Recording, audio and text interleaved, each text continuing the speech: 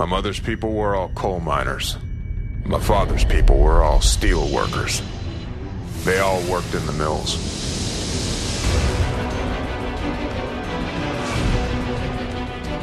I don't believe in miracles. I believe in Pittsburgh. And there's a collision. That's one out of the air. We play for city and country. The city is Pittsburgh, and this is Steelers country.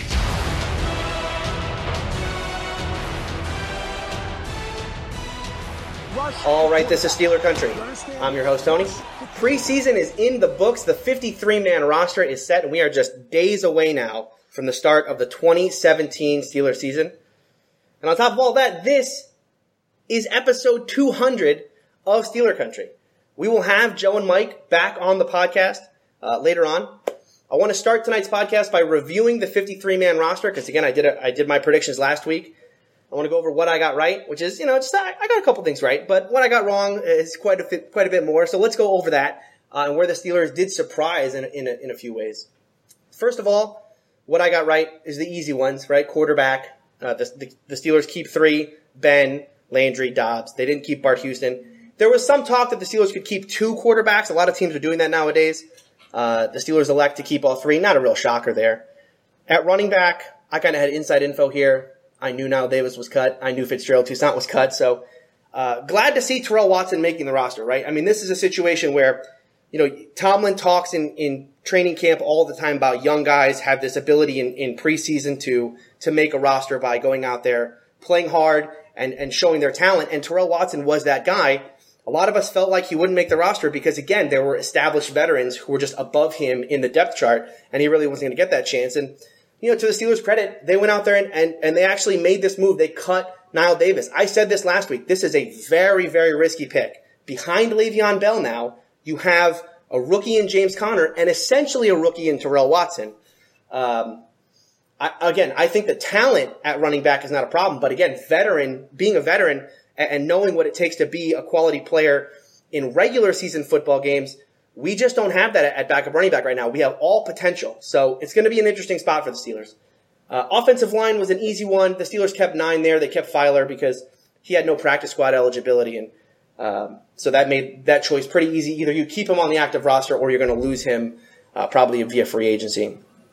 Outside linebacker was another easy one. The Steelers keep 5, including Arthur Moats. This decision was made when Keon Adams got hurt, and the Steelers didn't really have any options at outside linebacker other than the 5 guys who made it. And then, of course, kicker and punter. It's a pretty easy one when there is no competition at kicker or punter to predict who's going to make the roster. The Steelers keep Chris Boswell and Jordan Berry. Now, going on to what I got wrong here, defensive line, the Steelers end up keeping Daniel McCullers instead of Levon Hooks. This is I don't know. This is a weird one to me because McCullers has been on the roster for a couple years now, has not done much. He's a big guy. He's a nose tackle type. But, again, the only thing he has going for him is that he's big. He's not athletic. He's not a playmaker in any way, really has not shown much throughout his career. But, he might get used in some 2 nose tackle situations, potentially goal line. I don't really get this pick. But, again, I don't really care either because Levon Hooks wasn't showing too much either way. The Steelers kind of were in a situation where they had to keep 6, and so you're really just choosing at the end of your roster who's the 6th guy or the 5th guy. Inside linebacker, the Steelers keep Steven Johnson on the roster, so they have 5 inside linebackers. Again, this is a special teams pick for them. They felt like they needed a guy in Steven Johnson for special teams, and that's fine. Another ho-hum kind of roster addition. At tight end, they keep Xavier Grimble over David Johnson. Xavier Grimble, I thought, would get cut when Vance McDonald got added to the roster. Again, Vance McDonald fills a lot of the needs that you wanted out of Xavier Grimble, right? You wanted a second tight end who could also be a pass catcher.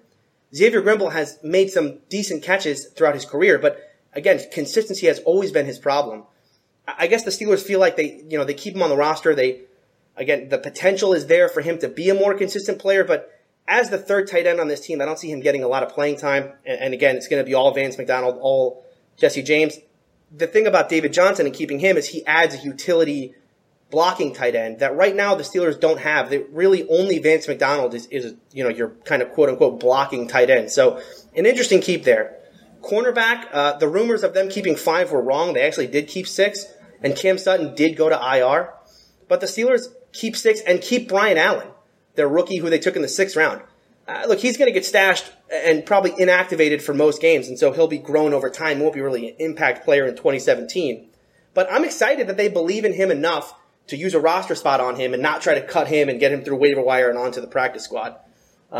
They clearly feel like this is a guy that they can grow. He's a tall guy. I think he's over 6 feet tall, converted wide receiver to corner.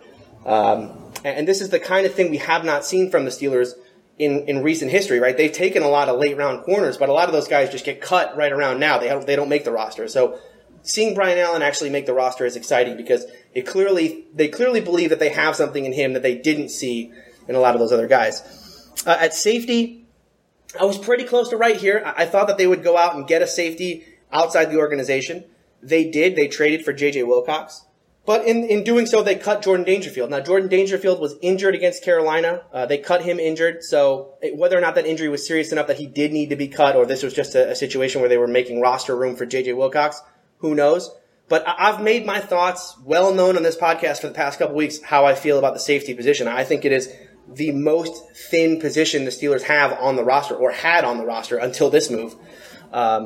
Again, I think Robert Golden has shown that he cannot be the first safety off the bench, especially with Mike Mitchell already nursing an injury. And if anything were to happen to Sean Davis, this team is paper thin at safety. And so getting a guy like J.J. Wilcox means that we can keep Robert Golden and keep him because he is such a great player on special teams. But again, have a guy coming off the bench that can fill in for a Mike Mitchell or a Sean Davis. And J.J. Wilcox is a former starter. He started on Dallas last year. He was signed by Tampa Bay this year. Only traded because they got T.J. Ward, and they felt like they upgraded over J.J. Wilcox. I'm very happy with this pick. Again, we're not going to ask J.J. Wilcox to come in and start right off the bat, but we're just going to add him for depth.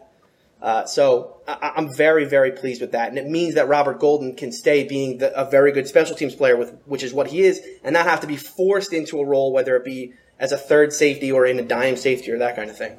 And then at wide receiver, the Steelers shocked the world here. Well, maybe not the world. They shocked the city of Pittsburgh, that's for sure. Sammy Coates traded to the Cleveland Browns, which I absolutely could not believe the tweet when I read it from the Steelers official Twitter account. First of all, my first thought is, holy crap, we traded Sammy Coates. And my second thought is, holy crap, we traded Sammy Coates to the Browns? It'd be one thing if we traded Sammy Coates to the Detroit Lions or the Seattle Seahawks, right? And put him in the NFC, we're going to face him every 4 years, whatever, it doesn't matter. But trading Sammy Coates to the Cleveland Browns means that we're going to have to face this guy twice a year. In fact, we're going to have to face this guy in like 4 days. This is a shock. This is a shock. Sammy Coates had a very quiet preseason, and we knew the last roster spot at wide receiver was going to come down to Justin Hunter or Sammy Coates. I thought Sammy Coates would make the roster just based on the amount of playing time he was given. Sammy Coates was given the opportunities where Justin Hunter was not, especially in that third preseason game, especially with the starting offense. The problem for Sammy is he's been very, very quiet. He has not actually had a great preseason by the numbers. Now, some of that has to do with the fact that he's having Landry Jones throw him the football and Josh Dobbs, and so he's maybe not given the same opportunities. Although you could say the same thing about Justin Hunter, right? I mean, again, Justin Hunter's not playing much with Ben, right? He's having the same issues at quarterback that Sammy Coates is. So I think there are questions though about Sammy Coates. First of all, is he fully healthy? Right? Sammy Coates had a great couple games last year, but then he broke those fingers. He had some hamstring issues. He had a knee scope coming into this year, missed a couple weeks of training camp and the first preseason game. So that's the first thing. Is he healthy? Second of all, mental toughness, right? Is he mentally tough enough to play wide receiver in the National Football League? We saw him make those couple big plays against Kansas City and the Jets. But when the rumor was he was thought to be healthy at the end of last year. They put him in against New England. The first third down play, 3rd and 1, the Steelers elect to go deep. They have man-to-man coverage against Sammy Coates. He's open. The ball, Ben puts it right on the money, and he drops it. He was called out after that game by Ben. So, again, everything we think about Sammy Coates is all about those 2 games. And again, we think pretty well of him, right? This podcast, Steeler Country, we gave him the runner-up for most potential of 2016. So, look, I get the initial shock, and it still hasn't worn off of me because, again, I still remember what happened against Kansas City and against the Jets and how good Sammy Coates was. And if Sammy Coates goes to Cleveland and plays that well, it's going to be tough for Steeler fans to swallow to watch that, to watch that 2 times a year. Now, going back to Justin Hunter, he's a big guy. This is a 6 foot plus receiver. He's got good size, good speed. Ben likes his big receivers. And again, when you talk about a guy that has that kind of size, you start to think about the problems the Steelers had last year in the red zone. And could he be another piece to that puzzle of solving, what was a pretty horrific red zone offense last year? So that is the 53-man roster as it exists. Again, I think the big thing here is the Steelers seem to be, they seem to be all in, win now mode, going for it, bringing in Vance McDonald, bringing in J.J. Wilcox, revamping the entire secondary. This is exciting. So let's bring in Mike and Joe for episode 200 of this podcast. We have done 200 of these things. I remember, guys, when we were first doing this back in, 2008, and we spent, I don't know how many podcasts that year, we were just bitching and moaning about Bruce Arians and that offense. Good old days from 200 games ago. 200 podcasts ago. I don't know if that was 200 games. I might have missed a couple podcasts here and there. That's been a long time talking Steeler football. Well, 'tis the football season. I am ready for some football. Indeed. So, I like that episode 200 falls on the season preview for this year. Because, as I said at the top, it's hard. I've been watching football since like 1992, 1993 are the first seasons I can really remember as a Steeler fan. It's hard for me to remember a season going into it where I feel like the team, you look back in 2005, we won the Super Bowl in 2005, right?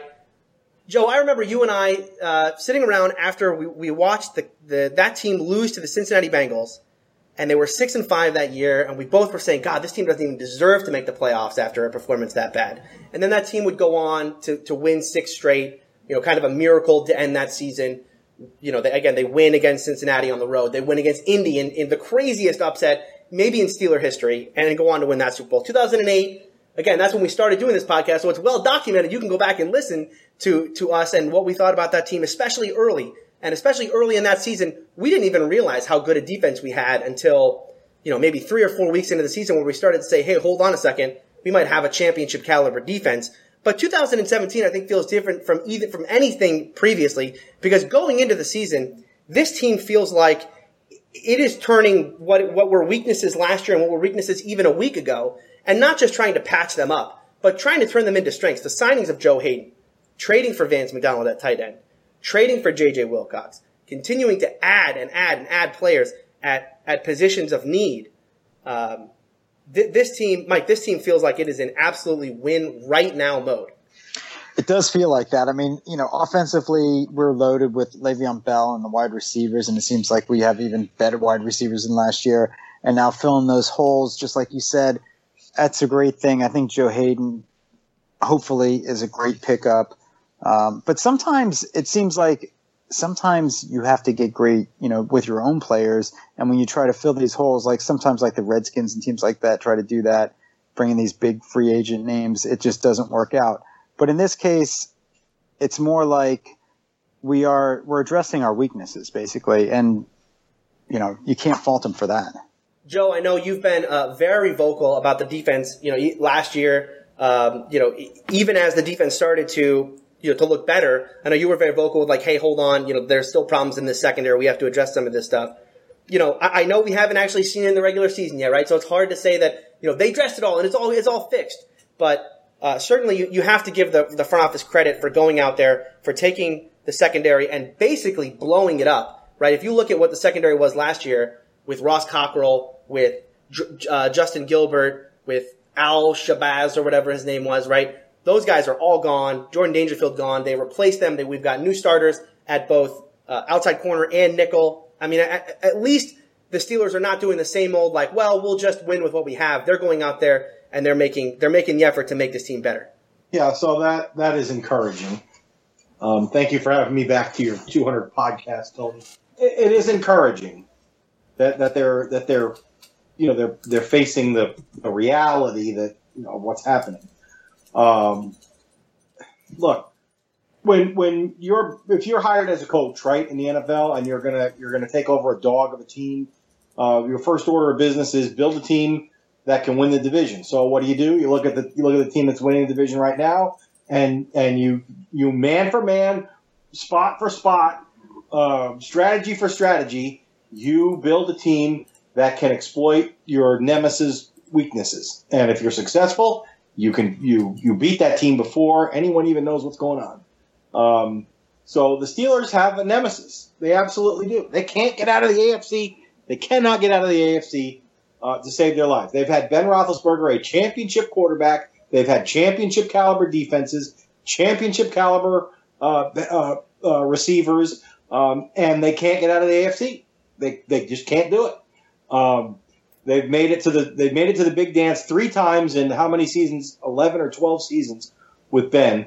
And I think they're all in because how many years are there of Ben that are left? And we know from the years of having a great defense and no quarterback how difficult it is to ever get to the Super Bowl without a quarterback like Ben. So and we know how long it takes to find a guy like that. The years between Bradshaw and Ben, were numerous, and they were the bad news bears of quarterbacks. So, I'm going all over the place here, but I'm glad they're facing these things. I think they're doing it, because time is of the essence.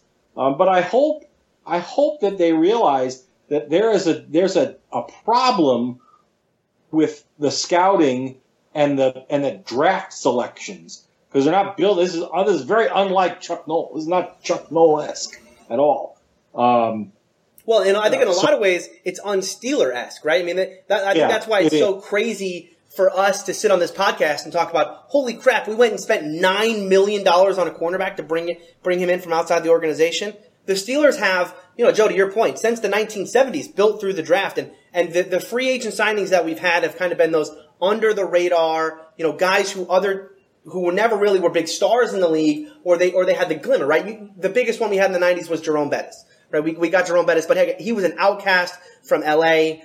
He was never a star in the league, and then he came to Pittsburgh, and we grew him into that star. In the 2000s, it was guys like Kimo von Oelhoffen and James Ferrier who were brought in, and again, sort of groomed in this program. James Ferrier was never a household name. He still isn't, right? But again, he was not like, this great inside linebacker coming in from the New York Jets, right? But we brought him into this defense, and again, he was part of that 2008 mix.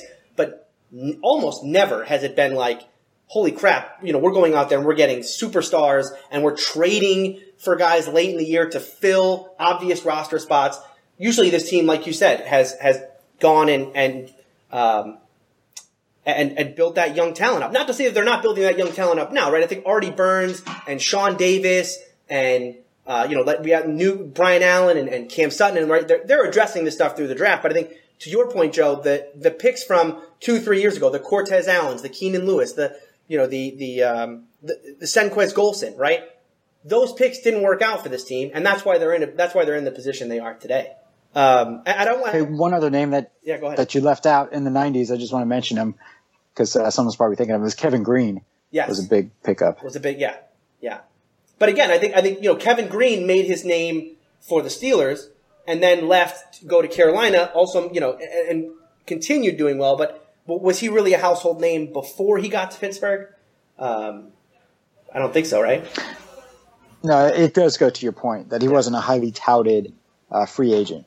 Yeah, where like Joe Hayden was. Joe Hayden is now again, and I want to point out with Joe Hayden, right? What we got, and I think this is why Steeler fans get so excited, is because coming out of last year, the big knock on the Steelers in not just losing to New England, right? But it was kind of that way we lost to New England, where the Steelers didn't come out of that shell that they played, the cover 2, cover 3 shell that they play. They didn't really, they played the same thing that they played all year, even knowing that the way you beat Tom Brady is to play press man, right? And so we basically didn't try. We basically, yes. Well, it was just to sum it up. We didn't try. It was certainly the one of the most disappointing things to happen in 2016. Or if you listen to Steeler Country, the coach's game plan against New England was the most disappointing thing in 2016. But no, I think that's a podcast worth listening to. Yes, it is. You almost think, I mean, probably not, but you almost think that somebody at least pressed play in somebody's office. Said, hey, you got to hear this. And you know what? But it was embarrassing. It was extremely disappointing. It was playing to not lose, and I hope I never see that from the Steelers again. And again, you know, as we went through the offseason, right, it wasn't as though the Steelers went out there and were bringing in the big free agent corners and trying to bring. I mean, I think they did bring in Logan Ryan for a free agent visit, and they were willing to maybe pay some money there. But again, we went through an entire offseason where they didn't sign a big free agent. They didn't draft a corner highly in the draft. Certainly no one that they got, neither it be Cam Sutton or Brian Allen, was thought to be a presumed starter ahead of Ross Cockrell. And then they do sign a corner late in free agency, Cody Sensabaugh, who no one's ever heard of because, again, he was off the scrap heap in the New York Giants, which is, again, this is very Steeler-esque, right? You're not getting the big name guy. You're not going out there. You're not paying $10 million a year. You're going out there and you're paying $2 million a year to get the guy that no one wants, and then you're going to coach him up. And you're looking for a guy that didn't fit in the other organization that maybe he's going to fit in your organization and blossom. And that happens sometimes. Yeah, I mean, that's been the Steeler way. That has just been the Steeler way. But you know, to your point, Joe, 2017 is a different year because you are absolutely right. The door is slamming shut on this team. And I don't care how much talent this roster has in 2018. It can have we can re-sign Le'Veon, we can have AB, we can have Martavis, we can have the whole, bring back 52 out of these 53 guys. If the 53rd guy on the roster is not Ben Roethlisberger, this team goes from Super Bowl contender to, you know, maybe they make the playoffs at 9-7 and then just get roasted by whoever has the top quarterbacks. The National Football League is a league now where you don't win with the Trent Dilfers or the Brad Johnsons or any that version of the NFL is over. And if you don't have a top guy, you are not a contender in this league. And I think the Steelers absolutely know that going into 2017. So let's talk about wide. Let's transition here. Let's talk about running back. Actually, let's start at the top. So the Steelers end up. Now we got rid of DeAngelo Williams. DeAngelo's, you know, he was getting kind of long in the tooth. He's up in his 30s. Certainly felt like the Steelers could use some new blood behind Le'Veon. Le'Veon Bell, going into his fifth season, has not finished an NFL season in 3 years, since his rookie year, right? Last year, hurt against New England. Year before, hurt the whole year. Year before that, hurt in the Bengals, the regular season finale, didn't play in the playoff game. Year before that, of course, he played, but whatever, we were 8-8 that year, and who cares? Hasn't finished a season in 3 years. So the chances that our backup running back is going to get significant minutes this year is high. The Steelers go out in the offseason, they get Niall Davis. Then they draft a third-round guy, James Conner, out of Pittsburgh. They elect, though, to keep to cut the veteran in Niall Davis and keep Terrell Watson, who I know we called Willie Parker throughout all of preseason because he wore Willie Parker's number 39. But they keep Terrell Watson. So now behind Le'Veon Bell, we have a rookie in James Conner and essentially a rookie in Terrell Watson because here's a guy who's not really made an NFL roster to this point.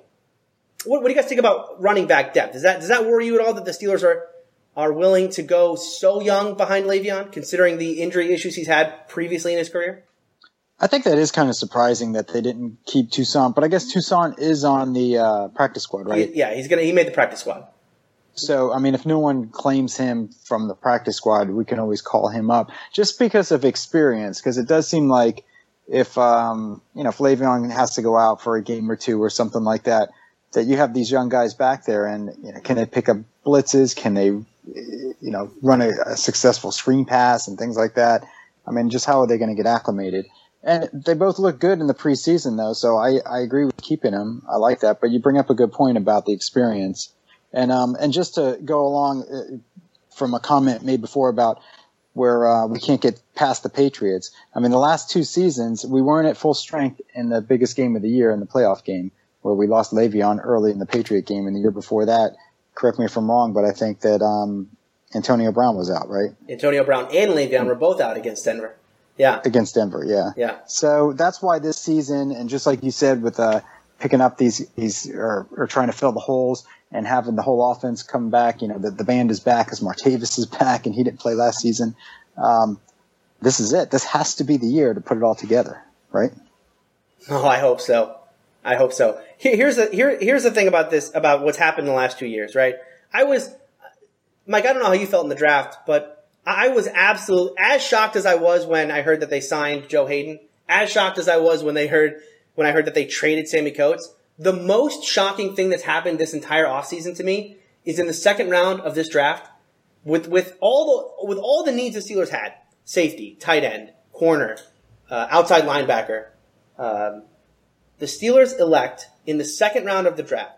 Even taking a quarterback in the second round, I wouldn't have thought was that crazy, because again, we think Ben's retiring, so maybe you need to take a quarterback there just to build him for the future. Out of everything that they needed, the last thing I thought in the world that they would take in the second round is another wide receiver. But they do. They take Juju Smith-Schuster in the second round of the draft. And I can tell you exactly why now. But go ahead. Go ahead. Well, to your point as to why. I'll tell you why. Yeah, go ahead. Because I think that it's because, Martavis, you couldn't count on him because you don't know if he's really going to come back and stay, he's going to get reinstated and stay on the team. If he does, that's great. Then then Juju's just an extra receiver. Mm-hmm. And the other thing was Sammy Coates was injured all last year. So when we went into that playoff game against New England, what do we have? Antonio Brown, cooling the game. No one else really stepped up. Eli Rogers is still kind of young and is kind of just a slot receiver anyway. So I think they were just, especially knowing that Ben is only going to play whatever he says, 1, 2, maybe 3 more years. Got to have another big time receiver out there. And if you have him with Martavis and Antonio Brown, that's probably the best receiving core in the NFL. But we did get sidetracked from the running back, so we should get back to that too. It's true. That's true. Joe, do you have thoughts on the running back position? I know the depth behind Le'Veon there is maybe a little questionable. Yeah, so initially, the conventional wisdom is to go, oh my gosh, it's going to be like, like that, like when we lost Le'Veon and what's his face there, the traitor went back to the Patriots. Yeah, Blunt. Whatever his name was. Blunt. And we had literally nobody.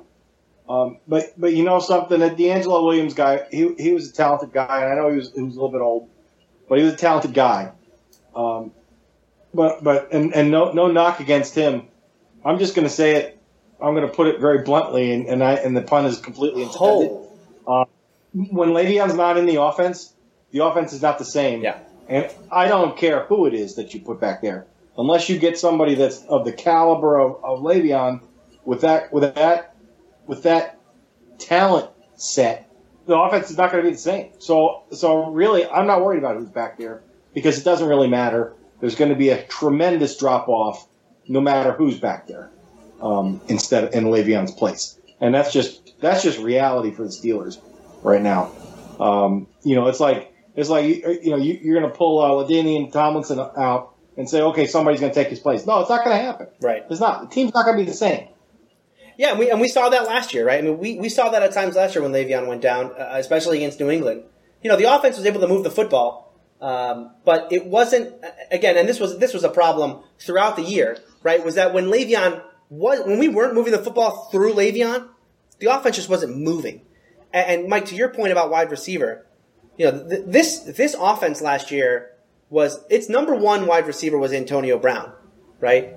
Its number 2 wide receiver was Le'Veon Bell, and then you had, Eli pulled up the slot and did a great job in the slot. I don't want to take anything away from Eli Rogers, right? But Eli Rogers is not your number 2 receiver. Your number 2 receiver was really Le'Veon Bell. So when you removed him from it, the offense absolutely shut down. There were times throughout the year where we felt like, oh, maybe it can be Ladarius Green, right? Ladarius Green looked good for a couple games, then he had the concussion and he was gone. You're absolutely right. When this offense doesn't have Le'Veon, it's a very different offense. And I think if, let's go back all the way, let's time travel back to 2014, right? And what happened at the end of that year. Le'Veon gets hurt and LeGarrette Blount leaves the team. And so the Steelers are left in a playoff game against the Baltimore Ravens, in which they're starting Ben Tate, a guy that they signed off the street that week, and then Jordan Todman behind him. Or not Todman, it was Josh, damn, what was his name? Josh something. I don't know. He didn't make the team after that because he wasn't very good. 2015, what happens? 2015, Le'Veon gets hurt in week 6, sits out the entire year. Now the Steelers still have a pretty decent year because they had AB and they had Martavis, and they were able to become more of a downfield threat, especially through Martavis and making huge plays that way. And D'Angelo gave you a little something here and there in the running game as well. But when it got time to be for the playoffs, D'Angelo gets hurt, and now you're down to Fitzgerald Toussaint and Jordan Todman at running back. Right, you're down to your 3rd and 4th running backs, and at wide receiver, AB gets hurt again. So now you're down. You're down him. You have to go to Marcus Wheaton and Martavis Bryant and Sammy Coates played in that game. I don't know if you guys remember that. Sammy Coates actually made a couple big catches against the Denver Broncos. Right, and then last year again the same thing happens. Le'Veon gets hurt. We've already had so many. The injuries at wide receiver are too numerous to go over. But again, the end of last year, it's AB on one side, it's Kobe Hamilton on the other. Right? The Steelers did not even have a number 2 receiver all year. I think the Steelers went into this offseason and said, we're just never going to have that happen again. Like, never. We already have Toussaint. We know he's an NFL-capable running back. He's proved that he's played NFL games. Right? That's our 4th option if we need it. We got Niall Davis. He's a veteran guy. He's played for Kansas City. Again, NFL-caliber back. We draft James Conner. Cool. James Conner can come in, 3rd-round pick, and I think we've all seen him in the preseason. He looks very, very good as a runner. Question still about his ability to catch the football out of the backfield. Is he a good blocker? And those things will have to be answered. But then you have Le'Veon right there.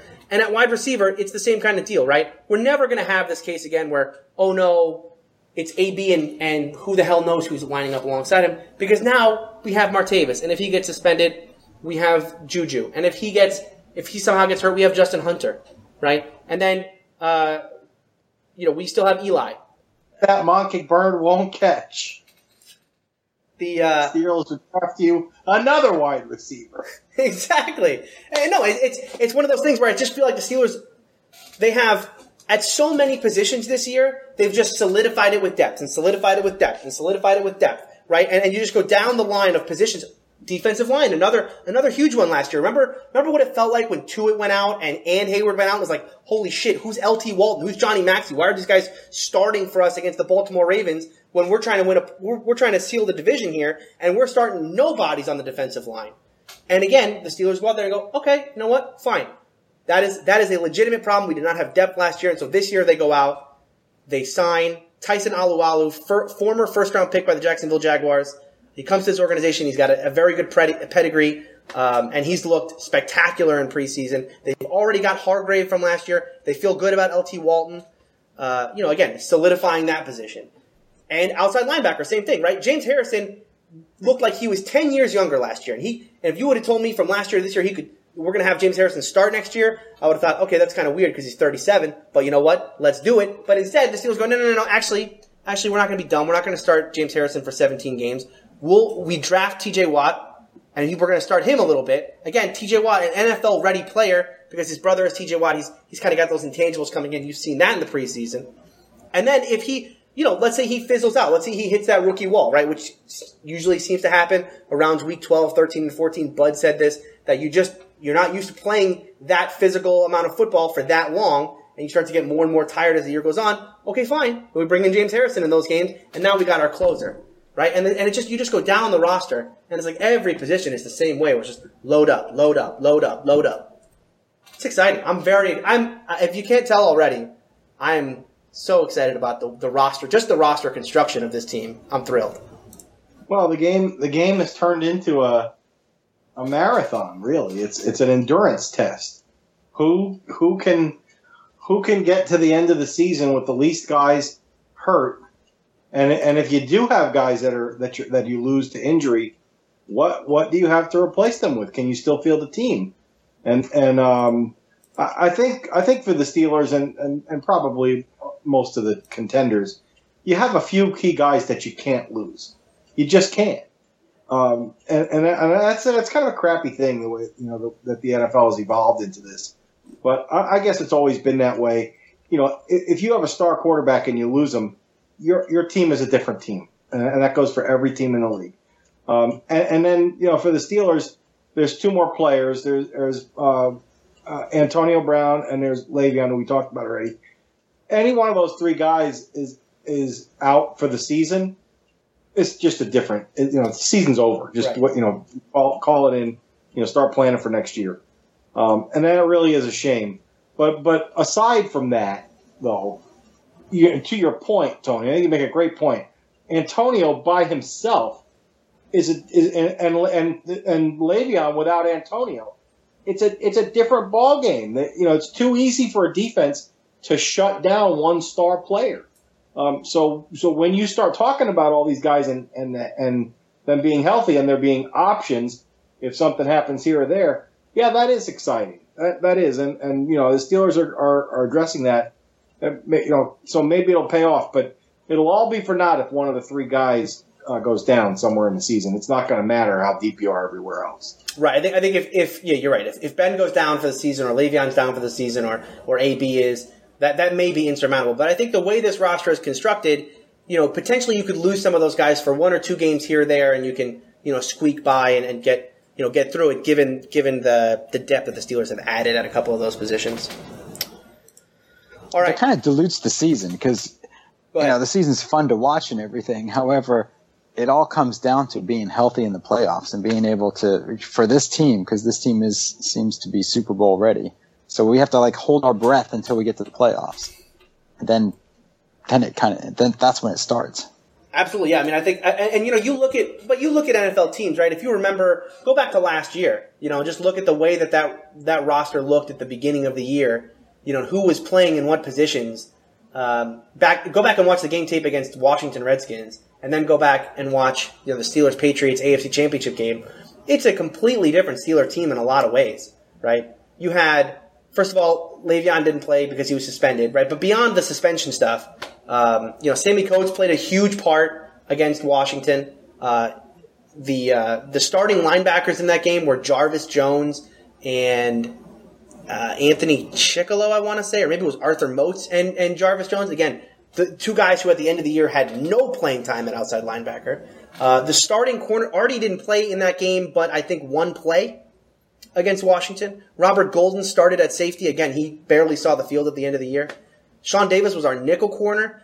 Things change throughout the year, right? But to your point, Mike, it's about the game of attrition is about at the end of the year who has the 53 guys that can step up, right? So we know we're not going to go through this year with all 22 starters on offense and defense being exactly the same from game 1, to the playoffs, right? We're going to have injuries. Now, if we can avoid them, like you guys said, to Ben, Bell, and Brown, obviously that's what you want, right? But again, to think that Eli couldn't go down for an extended period of time, or Martavis, or the new tight end, Vance McDonald, or someone on the offensive line, or someone on the defensive line, or one of the outside linebackers, right? Or one of the corners. Any of these guys, of course, we're going to have those kind of injuries. But it's about making sure that you have depth behind those guys to step in so you don't lose, so you're not losing talent there, and you can play that game of attrition at the end of the year.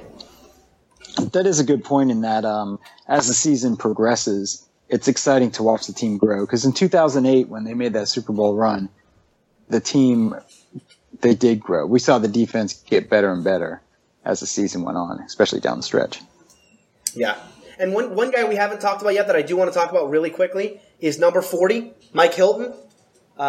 He made the roster. Not only made the roster, there has been rumors that he's been seeing. So back before we got Joe Hayden, right, after the Indianapolis game, there was all this hubbub. The Steelers secondary sucks again. It's terrible. Cockrell looks terrible. The whole thing is terrible, right? This is going to be an awful, awful secondary again.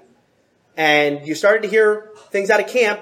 Cockrell got benched for Sensabaugh, and maybe Mike Hilton is starting to get starting reps for William Gay.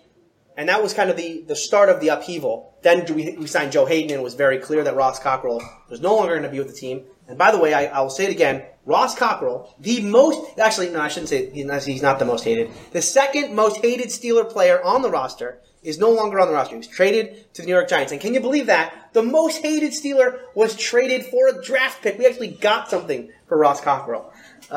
So, number one, that was kind of a start. And then we started to hear that Mike Hilton's getting starting reps. Now, Mike Hilton makes the roster. He's a nickel guy, so he's not going to start on the outside. But as we go into this week, and we start to hear about, okay, Mike Hilton is still getting nickel reps. Mike Hilton, the guy who came in minicamp as just one of those guys off the street. They signed him on May 10th or whatever. When they sign all their guys to their future contracts. Just another body in camp. And he comes in, he plays well, continues to play well through training camp, plays well in the preseason. I think, Mike and Joe, you guys noticed him out there. He's a guy who's a sure tackler. He seems to one of those guys always around the ball. And the rumor is that this guy could actually start for us in the nickel corner. Which, to come in as a guy in minicamp who is just a body off the street and replace a veteran like William Gay speaks very highly of what the coaching staff thinks about this guy. It either speaks really highly about what the coaching staff thinks about him, or it speaks really badly about what the coaching staff thinks about William Gay. But I think it's probably the former and not the latter. So anyway, just wanted to bring up that. So let's transition. Actually, no. Before we transition to the schedule, one more thing. I have to get you guys' I have to get your thoughts on this. Sammy Coates. He won he ran a runner-up for most potential last year. Traded to the Cleveland Browns. Mike, your thoughts? That's definitely disappointing. I understand because he was injured a lot last year, and they have a bunch of wide receivers now, and so I always wish him well. Like when there's guys on the roster that I like, and they move on to other teams, and you want to see him do well. But now he's on the Browns, and being on the Browns is not as bad as being on the Ravens or the Bengals, especially the Ravens. But because the Browns aren't contenders yet, so doesn't seem like that big of a deal. However, with the quarterback that they have there, he had a good preseason. Who knows? Maybe I'm going to predict it. Am I going to predict it here? I don't think I was going to say my prediction is going to be the Browns come in third and the Ravens come in fourth this season. Ooh, but I didn't predict that when I did my official prediction. So maybe my official predictions are not complete. So maybe I'm going to swamp that. All right. Joe, what do you think? What do you think about this trade of Sammy Coates to the Cleveland Browns? Well, I'm disappointed. I stand by. I understand it, but I'm going to stand by my most potential, feeling on him. Where I felt like he had a lot of potential, and that's because of the the little flashes of greatness that we saw from him. But I'm going to say this. This is his chance. He's going to prove what he is one way or the other now. He's going to a bad team. And I think the reason he's going to a bad team is because the coaches said, hey, man, we know you have potential, but you don't have the heart to play this game. Yeah. I really think that's what it comes down to. And so we're done with you. We've seen enough. You don't have the desire to see that potential through to the field. And that doesn't mean he can't. Right. That just means like, hey, he just got kicked to the curb, okay, by a good team, by a good organization. He got kicked to the curb. The organization that's maybe Super Bowl bound. Maybe he would have made some great catches, from a future Hall of Fame quarterback. And now he's playing for the Browns. And God, what does that say about the Browns when I can't even say their name without laughing? Hey, it is a little disappointing, though, because if he has that much potential, he's a big guy, and he's young, too, right? What is he in his fourth year? Third year. I mean, why wouldn't they keep him? Because he would have been the sixth wide receiver, right? We kept six? Kept six, and let go Hayward Bay. I mean, Hayward Bay is a good receiver. He's got the experience. You can count on him.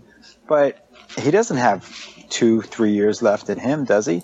On the Steelers roster, where Sammy Coates would.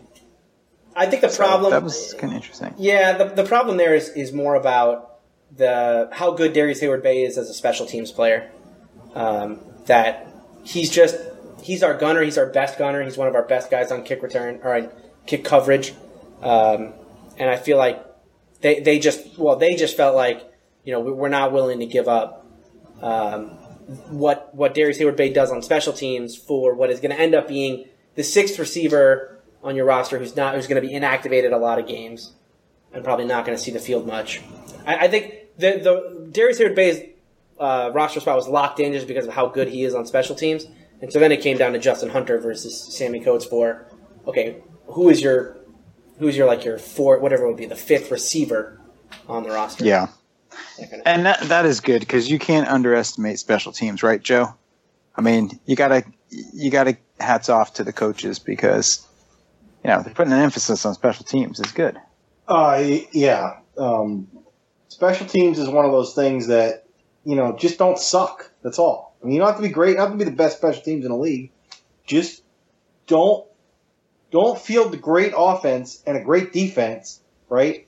And, hold their offense to 50 yards of offense and, pound the ball down their throats for 15, 20 play drives and dominate time of possession.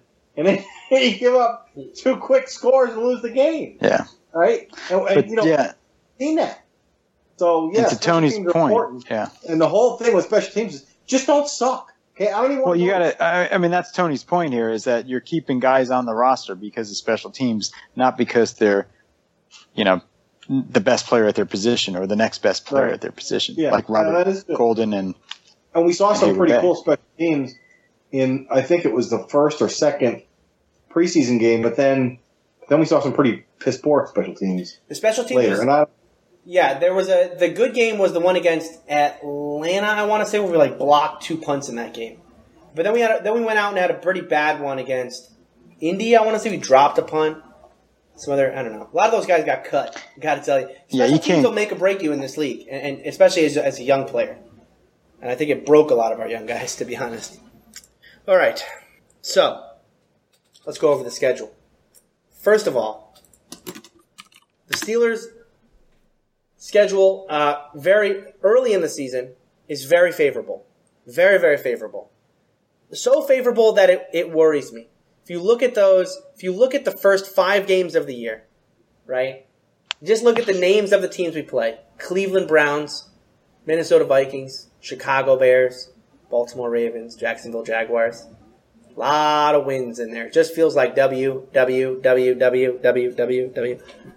problem I have looking at this opening schedule, 2 of those games are division games, 3 of them are on the road. First 5 games, 3 on the road. At Cleveland, at Chicago, at Baltimore.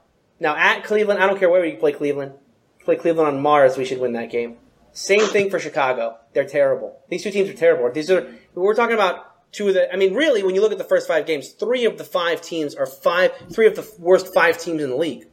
Right? Just on a roster standpoint.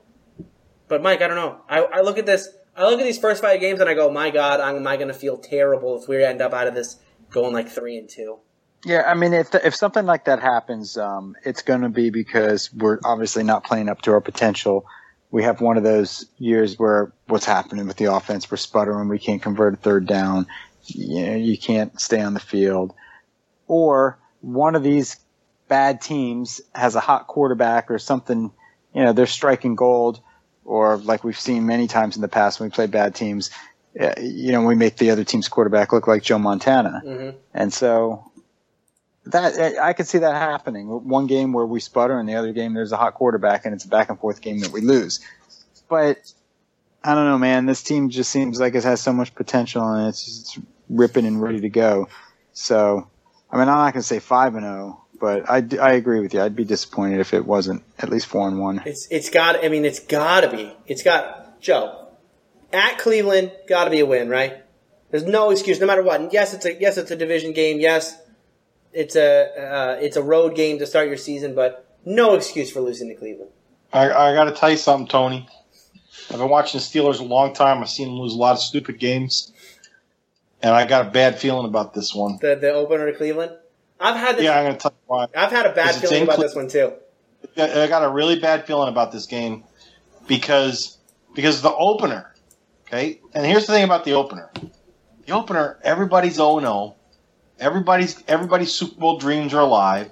The Browns don't know they suck yet, right? They know they suck. They got a feeling they suck, but it hasn't been proven yet. They haven't had all those those Brown things that happen to them, right? That we've seen, and it is amazing that they happen. But so here's the thing: they got this hot quarterback. I don't even know who he is, but I keep hearing I keep hearing about this hot quarterback that they have. Yep. Okay. Kaiser. And now you got to have. And what's his name? Deshaun Kaiser. Kaiser. Okay. Whatever. I don't care. I really don't care who he is. I'm just saying I keep hearing about him. So he's got to have something, right? So he's going to come out there the first week of the season. It's the Steelers. It's in Cleveland. And you know, they got this new guy, and they got Sammy Coates, and you know, whatever their hopes are, they're all still alive. So the Steelers are walking into a tough situation there. I got a bad feeling about that opener. I don't like it. I don't like that opener. Yeah, I actually agree with you this one. Of the 5 games, the one I'm weirdly most worried about is not even at Baltimore. I mean, at Baltimore is a losable game. You can actually lose. We lost at Baltimore last year, although Ben came back from injury way too early in that game. But yeah, at Cleveland, that one, you know, Mike, you always say week 1 is a mirage, right? Don't believe what you see week 1. That's true. It could be a bad one. That could be the game that everyone loses on their eliminator pick. It absolutely could be. It absolutely could be. I mean, stay away from that one if you have a bad feeling about it.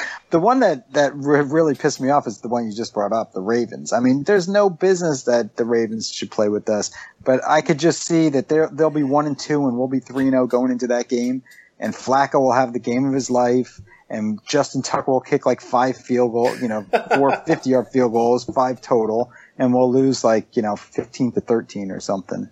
Yeah, I mean, listen. If we come out of week 4 2-2 and 0-2 in the division, shut it down. I'm not going to shut it down. I'm not going to. No, I'm not saying that. I'm going to say I'm not going to be surprised. Oh, not going to be. Wow! After all of the love that we've poured on this roster for the I'm last watching the minutes. Steelers for 40-something years, dude. I've seen a million ways they're going to lose. They don't have a championship caliber defense. Okay, the offense, for whatever reason. Even though it seems like they should score 80 points a game, they get held to, less than 2 touchdowns. Or in a playoff game against the lowly-ass Kansas City Chiefs, can't find the end zone. Come on. No, I think for us offensively, the worry that I have is, number one, Martavis Bryant being the starter. I think there's going to be a lot of expectation that he's going to come in and pick up right where he left off in 2015. And I think that's I just think that's very unrealistic. You could see it in the preseason.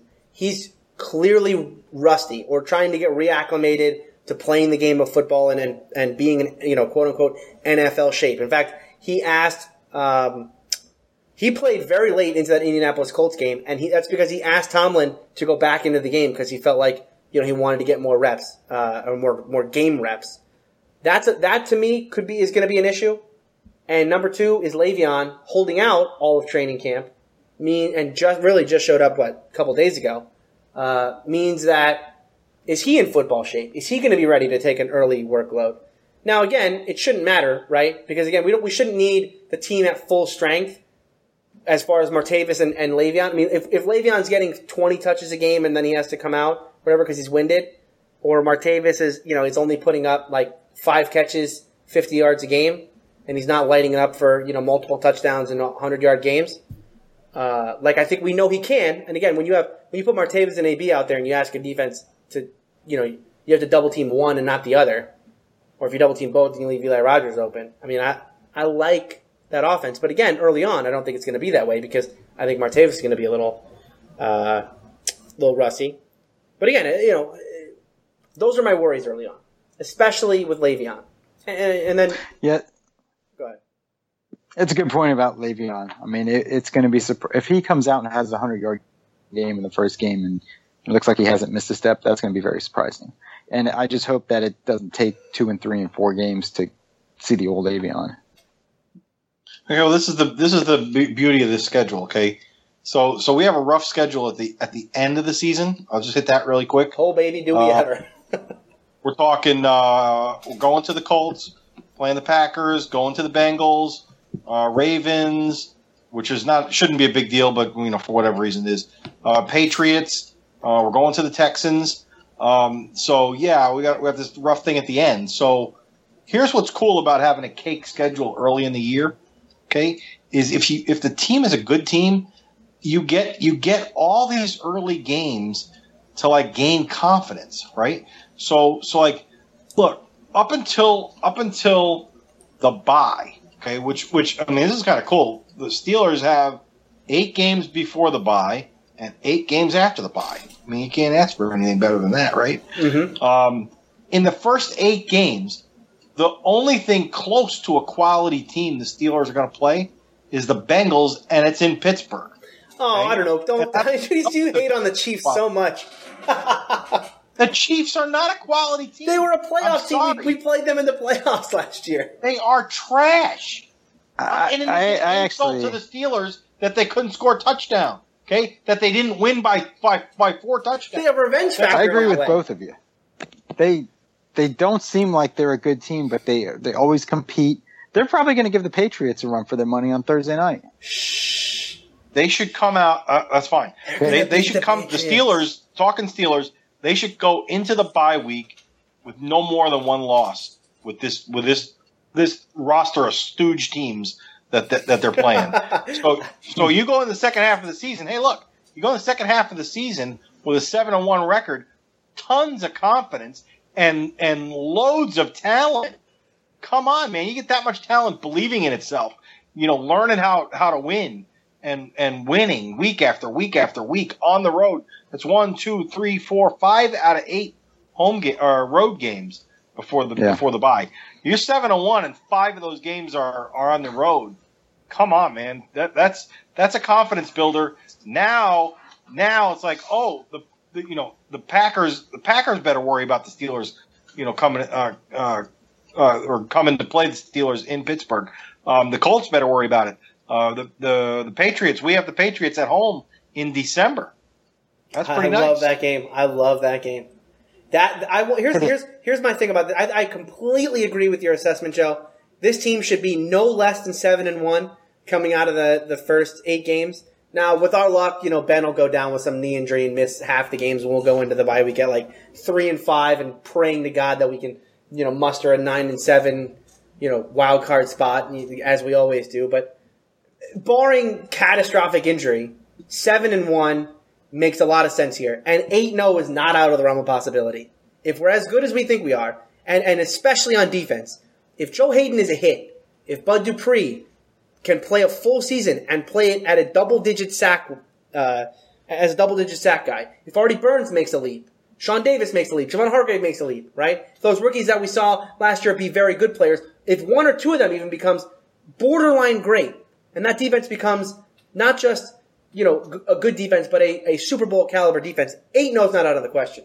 You go into the second half of that year, and you start looking down the list, and you're absolutely right, Joe. It's home game after home game after home game, and the hardest games on that schedule, I think, are Tennessee, Green Bay, Baltimore, New England, and they're all home games. You are looking at, realistically here, something like 13-3 or 14-2. Just going to throw it out there. I would be happy with 6-2 in the first 8 because you have at the Lions, which that could be a difficult game, and you said there's at the Chiefs, and also then you got your division game. So 6-2, I'd be happy with that. Mike, you're not wrong. I don't disagree with you. I'm just saying if the team is as good, if it's a team that's destined for the Super Bowl, it's got to run the table on those first 8 games because those are chump teams. I'm sorry. Okay? A loss on the road to the Lions, yes, you can see how it could happen because we're Steeler fans. We've seen it happen a million times.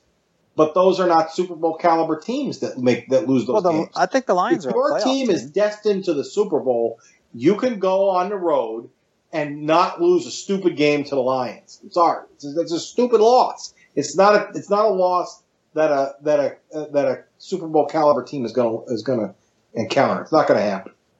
One other thing about this whole Super Bowl caliber, what game should we lose? Yada yada. Here's my worry going into 2017.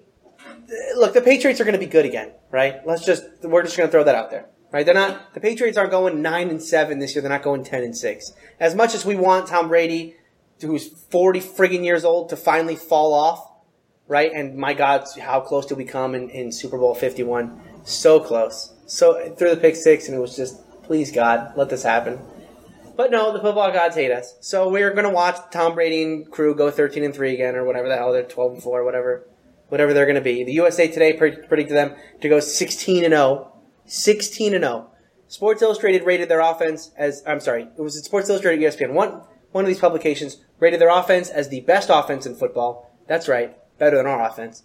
And their defense as the second best defense in football, which, I don't know how you figure that. Did you watch the Super Bowl? Who did they add? They added Stephon Gilmore, who was good for like 6 games last year. Anyway, I digress. But anyway, the Patriots are going to be good. We know that. So whatever, they're going to go 12-4. We have them at home this year. All we have to do is tie their record and win that game, and we have home field. If we have home field, I gotta think this is the year. I gotta think this is the year. I know we're not going to go to New England and win, or it's going to be very, very difficult to go to New England and win a playoff game there.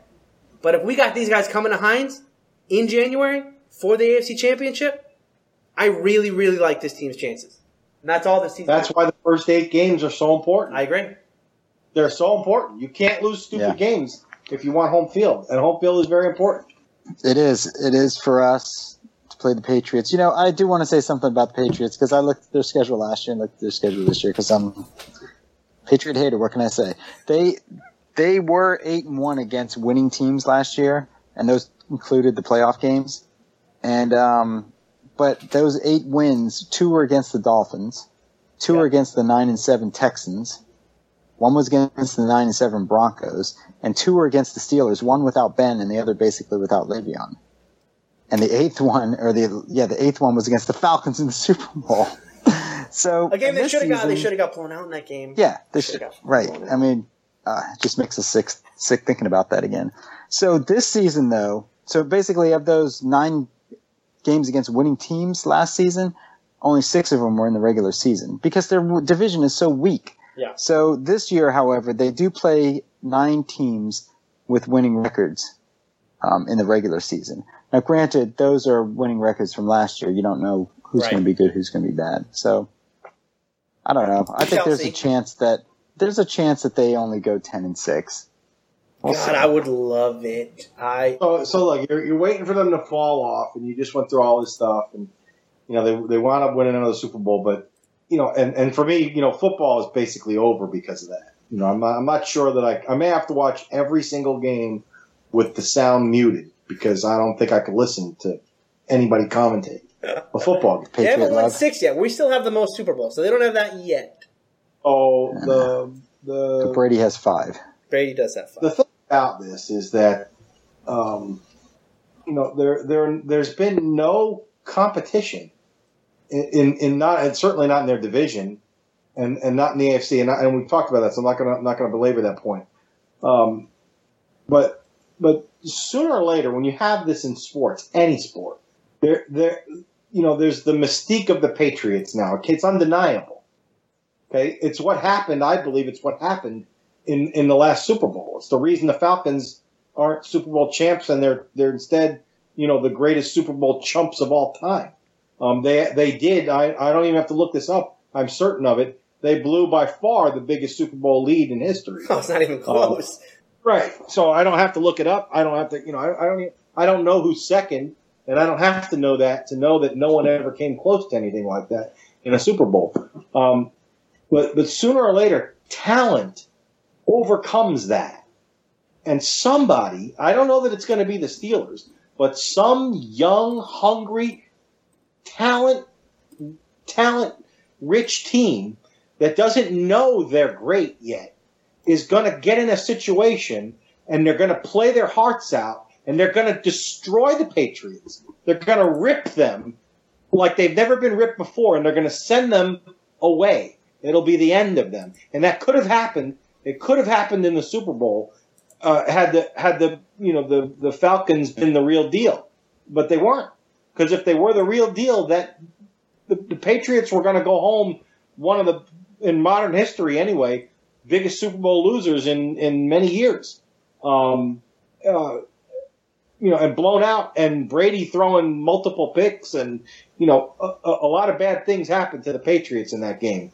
That the Falcons let them off the hook. Absolutely, no doubt about it.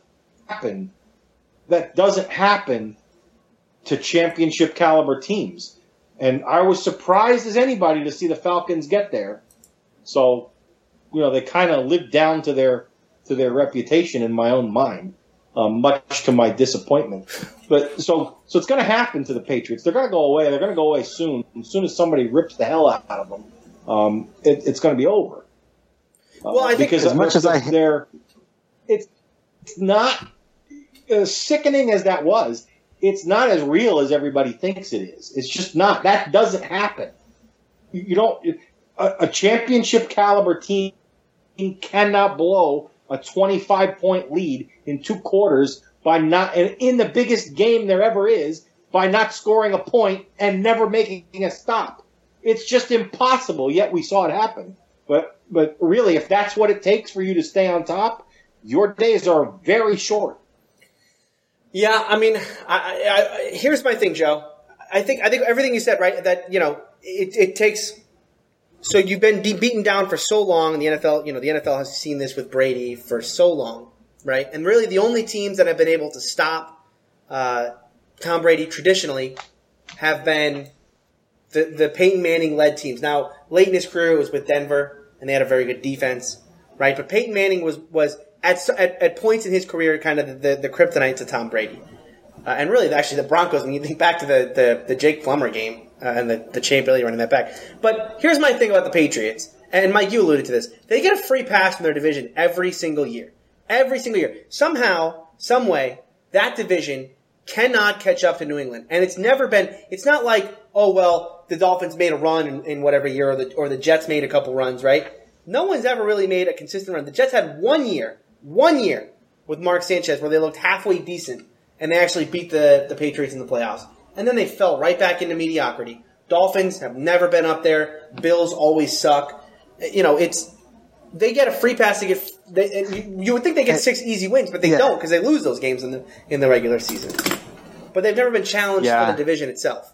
It is weird because not only do they get the free pass into the playoffs with the division win, but somehow they accumulate all these wins and they basically get the bye week in the playoffs.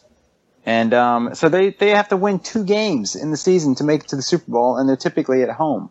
So, yeah, I know it's sour grapes. But here's the thing. I always want to avoid the Patriots in the playoffs because I don't want to lose to them, right? However, I'm hoping that it is the Steelers that is the team that punches them in the mouth and puts them down once and for all. But I don't think it's going to be this year. My prediction is that this. Are we going to do predictions? Absolutely, let's do eventually it. Here. Well, what do you think? The record. Give me your Steeler record for the year, and then how you see the playoffs playing out. Okay, I'm going to go Steelers 12-4. All right. So, I mean, we went through the schedule, and I think they're a good team, but I think there's enough teams out there that we're going to lose 4 games here or there. Yeah, 12-4 is not bad. Yeah. However, I do think we're going to get the number 1 seed. And I think I have the Patriots at 12-4 also, getting the number 2 seed, and the Raiders getting the number 3 seed. And I have the Raiders being that young team that Joe talked about that doesn't know how good they are, and the mystique of the Patriots that knock off the Patriots. See, I would really like this. Mike, I got to jump in here, Tony. Oh, yeah, go for it. You know why? Oh, why? You know why that? Yeah, of course, it's revenge factor. It's like 45 years later, revenge factor. God, the bookend. John Gruden gets to call that game.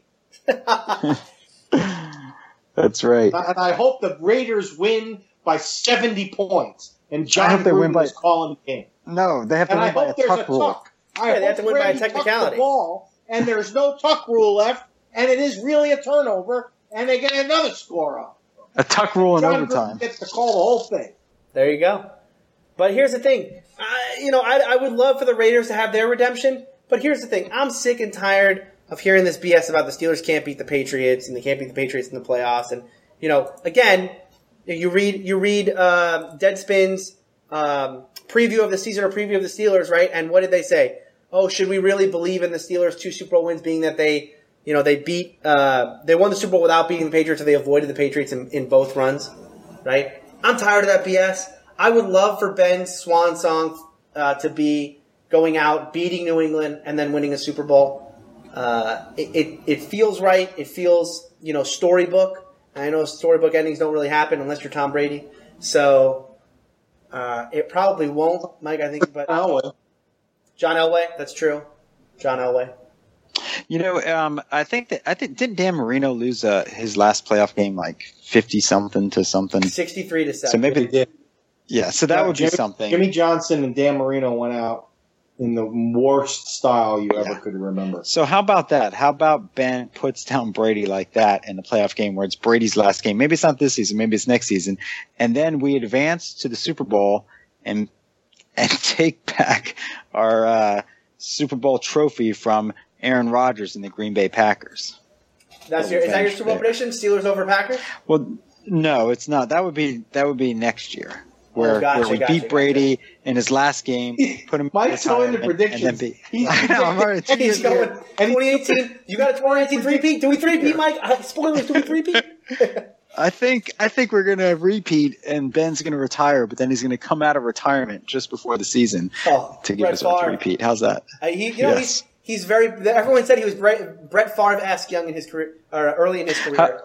Now he can be Brett Favre-esque late in his career too. How about Ben retires and then the Steelers are like a mediocre season and our quarterback gets hurt and Ben comes back after Thanksgiving break and joins the team to take us on a run to the Super Bowl for our 3-peat. You know what's? I like that. About that. You know what? That just got me thinking about what it's going to be like when Ben retires, and that's going to suck. That's really going to suck. I don't want to think about that. All right. So what's your prediction for this year? What? So for my Super Bowl, I have the Giants beating the Cowboys in the championship game, and the Steelers beating the Giants. I had to pick something different. That is different. I wanted to go something different. That is different. I like that Brandon Marshall's on the team, and they have a core of receivers there. I hear their defense is really good. So well, they have Ross Cockrell now. So come on, I mean that's secondary. Depth. That's some depth. That's right. They got depth. I was thinking on draft day or on the 53-man cutdowns.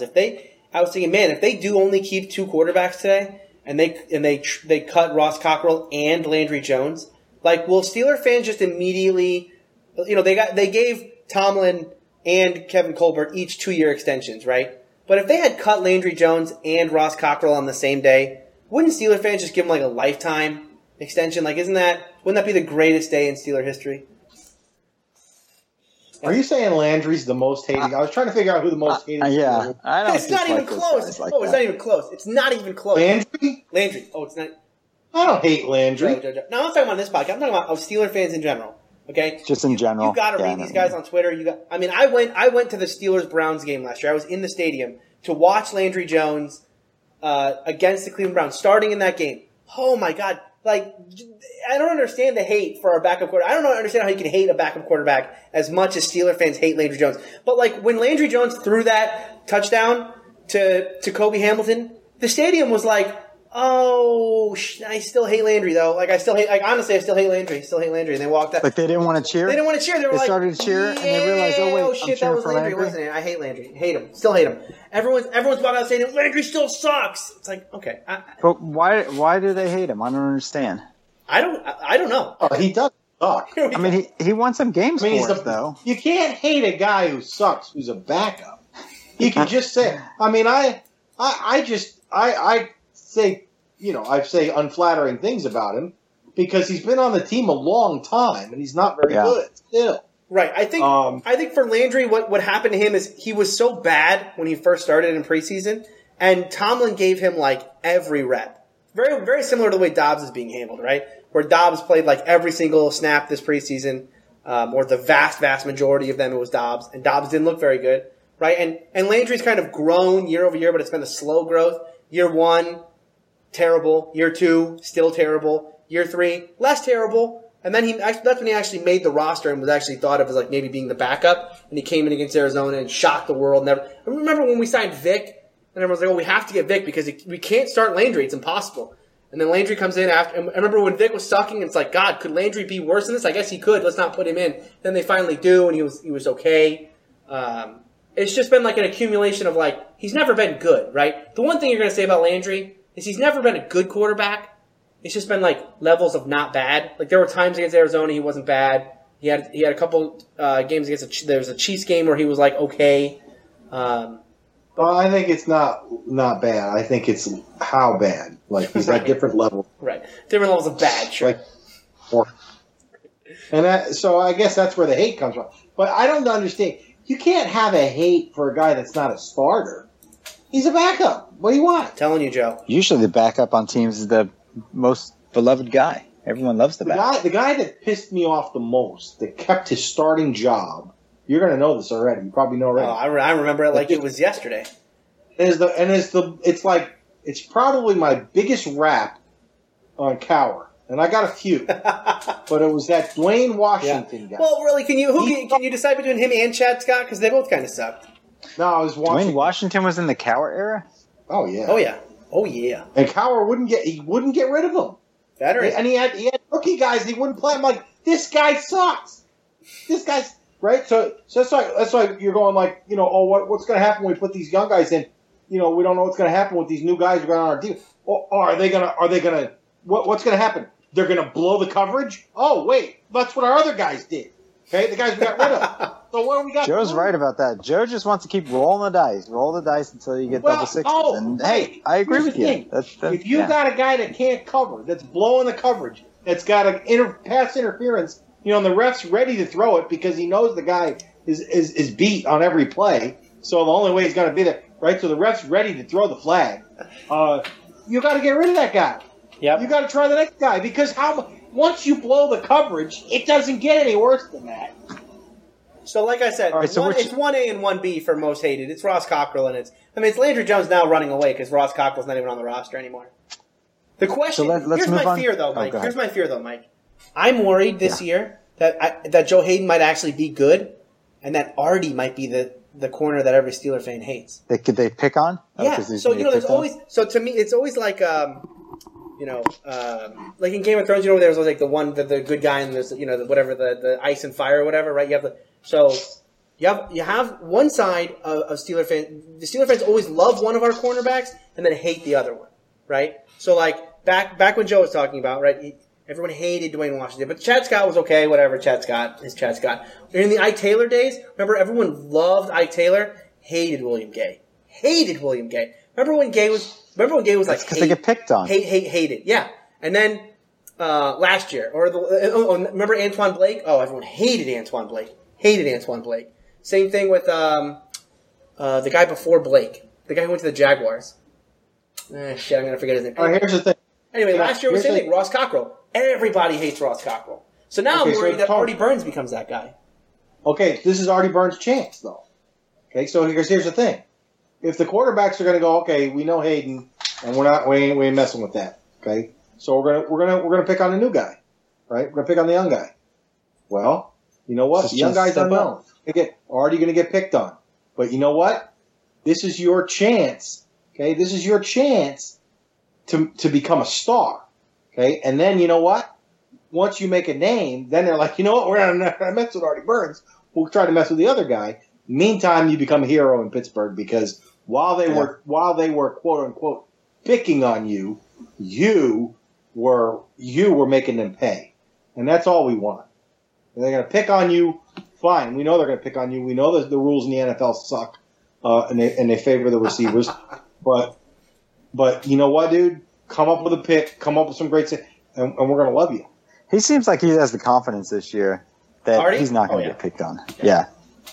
I mean, he wanted to go up against AB in practice. I think if they pick on him, secondary in 15 years. I think if they pick on him, they're going to be sorry, and we're going to be excited. All right, so I want to hear your guys' your predictions. Who you got? Joe, record, and then how far the Steelers go this year. So look, my initial thing was I was going to say 13-3, and then I was going to back. I was like, well, I should probably back it off to 12-4. But then Mike took 12-4, so now I got to stick with my 13-3. So I'm going to say the Steelers are going to run the first half of the season. Okay. Either 7-1 or 8-0, and then if they come out 8-0, they're going to go 14-2. If they come out 7-1, they're going to go 13-3. And they'll end up with home field if they beat New England in Pittsburgh, because they'll get the tiebreaker on the record. But you never know. New England may not even be there at the end. You never know. Here we go. Although I do think Kansas City's beating them. I think Kansas City's going to beat New England. Mark it down tomorrow night. In the opener? In the opener. Maybe the Browns will beat them. The Browns are going to beat us, but that's okay. And then, I don't know, Super Bowl... I thought the Cowboys were going to make it last year, but I don't know if they're going to make a run like that again this year. Zeke's suspension was upheld, by the way. Really? So, yeah, they got problems. They made a decision, so he can't play week 1? He can. He might be able to play week 1 because there's like a judgment coming down, but the suspension was upheld. He has to go through the court system, Tom Brady style. Which means week 2 he's definitely out. Week 2, yeah. Or is there? Yeah. I really so don't what know. Joe? NFC. Yeah, I mean, I think of the traditional choices. You know, you have the Cowboys or the Packers are the two that come to mind fastest. I mean, I guess you got to think about the Seahawks. I don't know. Are they still a contender?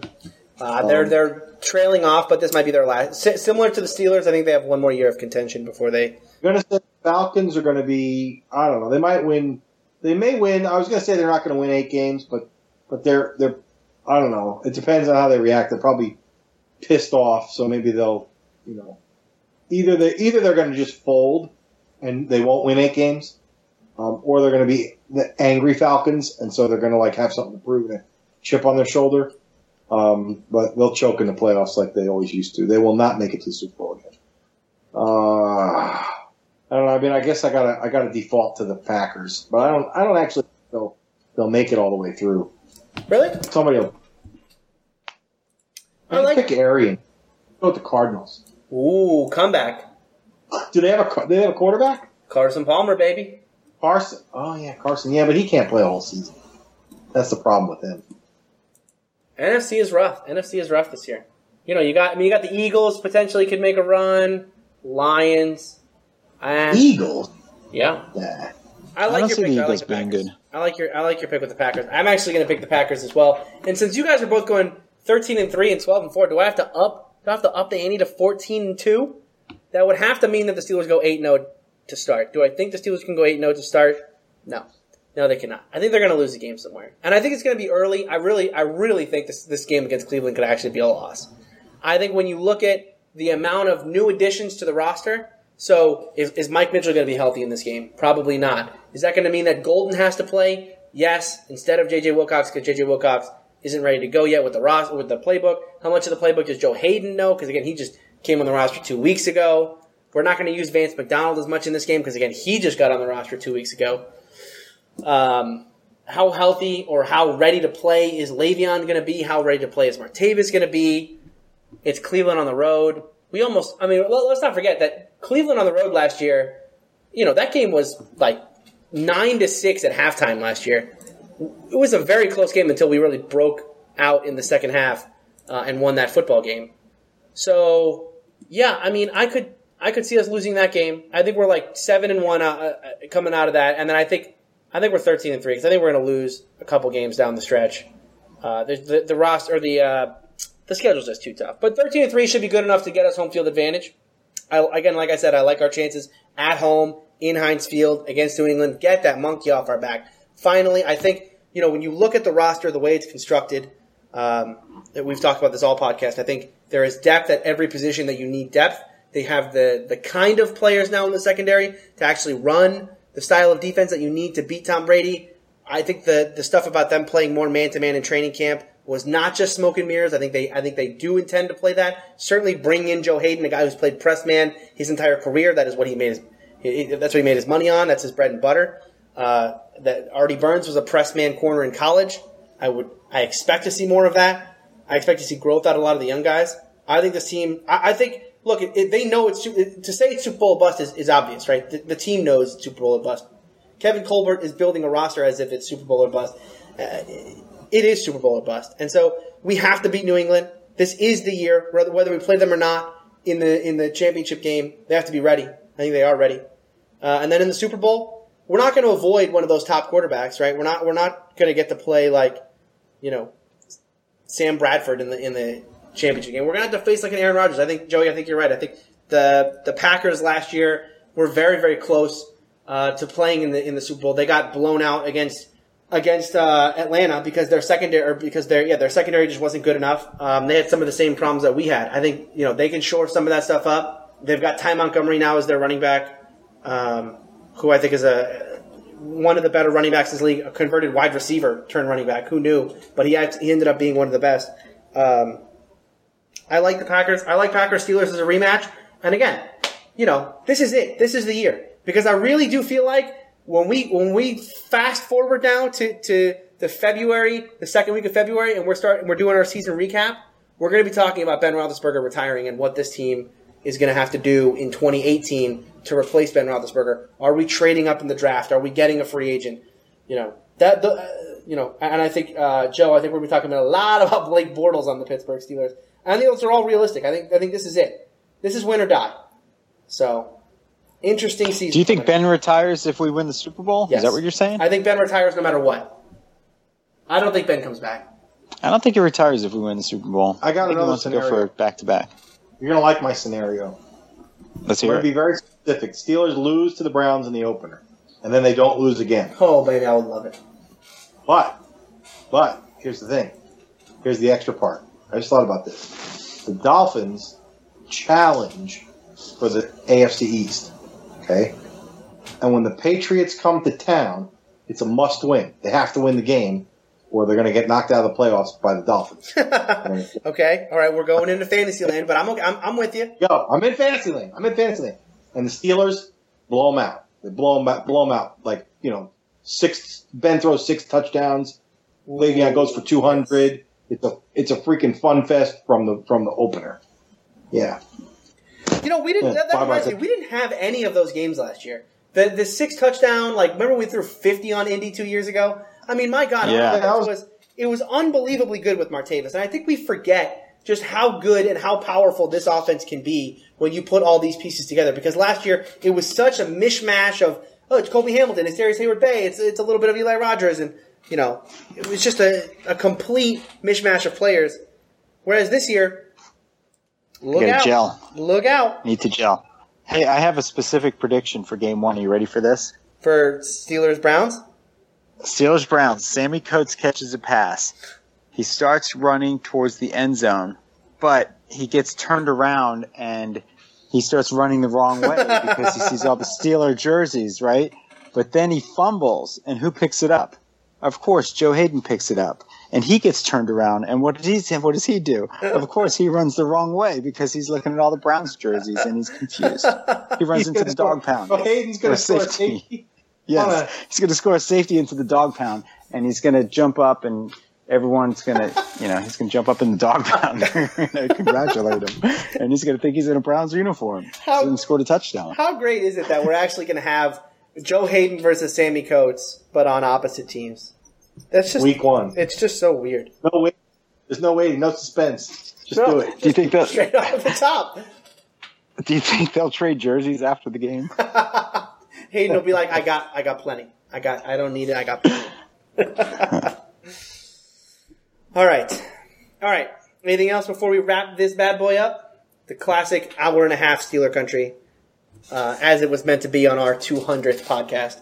All right, here's to 200 more, guys. Thank you all for listening. If you want to leave feedback, SteelerCountry@gmail.com is the email address. The podcast or the website is SteelerCountryPodcast.com. You can follow me on Twitter. I like to live tweet the games. I'll try to live tweet as many of the regular season games, including this Sunday against the Cleveland Browns. 1 o'clock start for the Steelers. Actually, one thing I just read is they moved the Dolphins-Bucks game. It will no longer be played in Miami. Now, they're thinking about delaying this game to November. But the other thing they're considering is putting the game potentially in either Pittsburgh or Philly. So Heinz Field, although it won't be having a Steeler game in it this Sunday, it potentially could have football in the form of Bucks-Dolphins. Interesting there. Follow me on Twitter. @SteelerCountry is the Twitter. You can subscribe to this podcast on iTunes, Stitcher, Google Play Music, anywhere podcasts are found. Search for Steeler Country. We show up there. We will see you next week after the Browns game.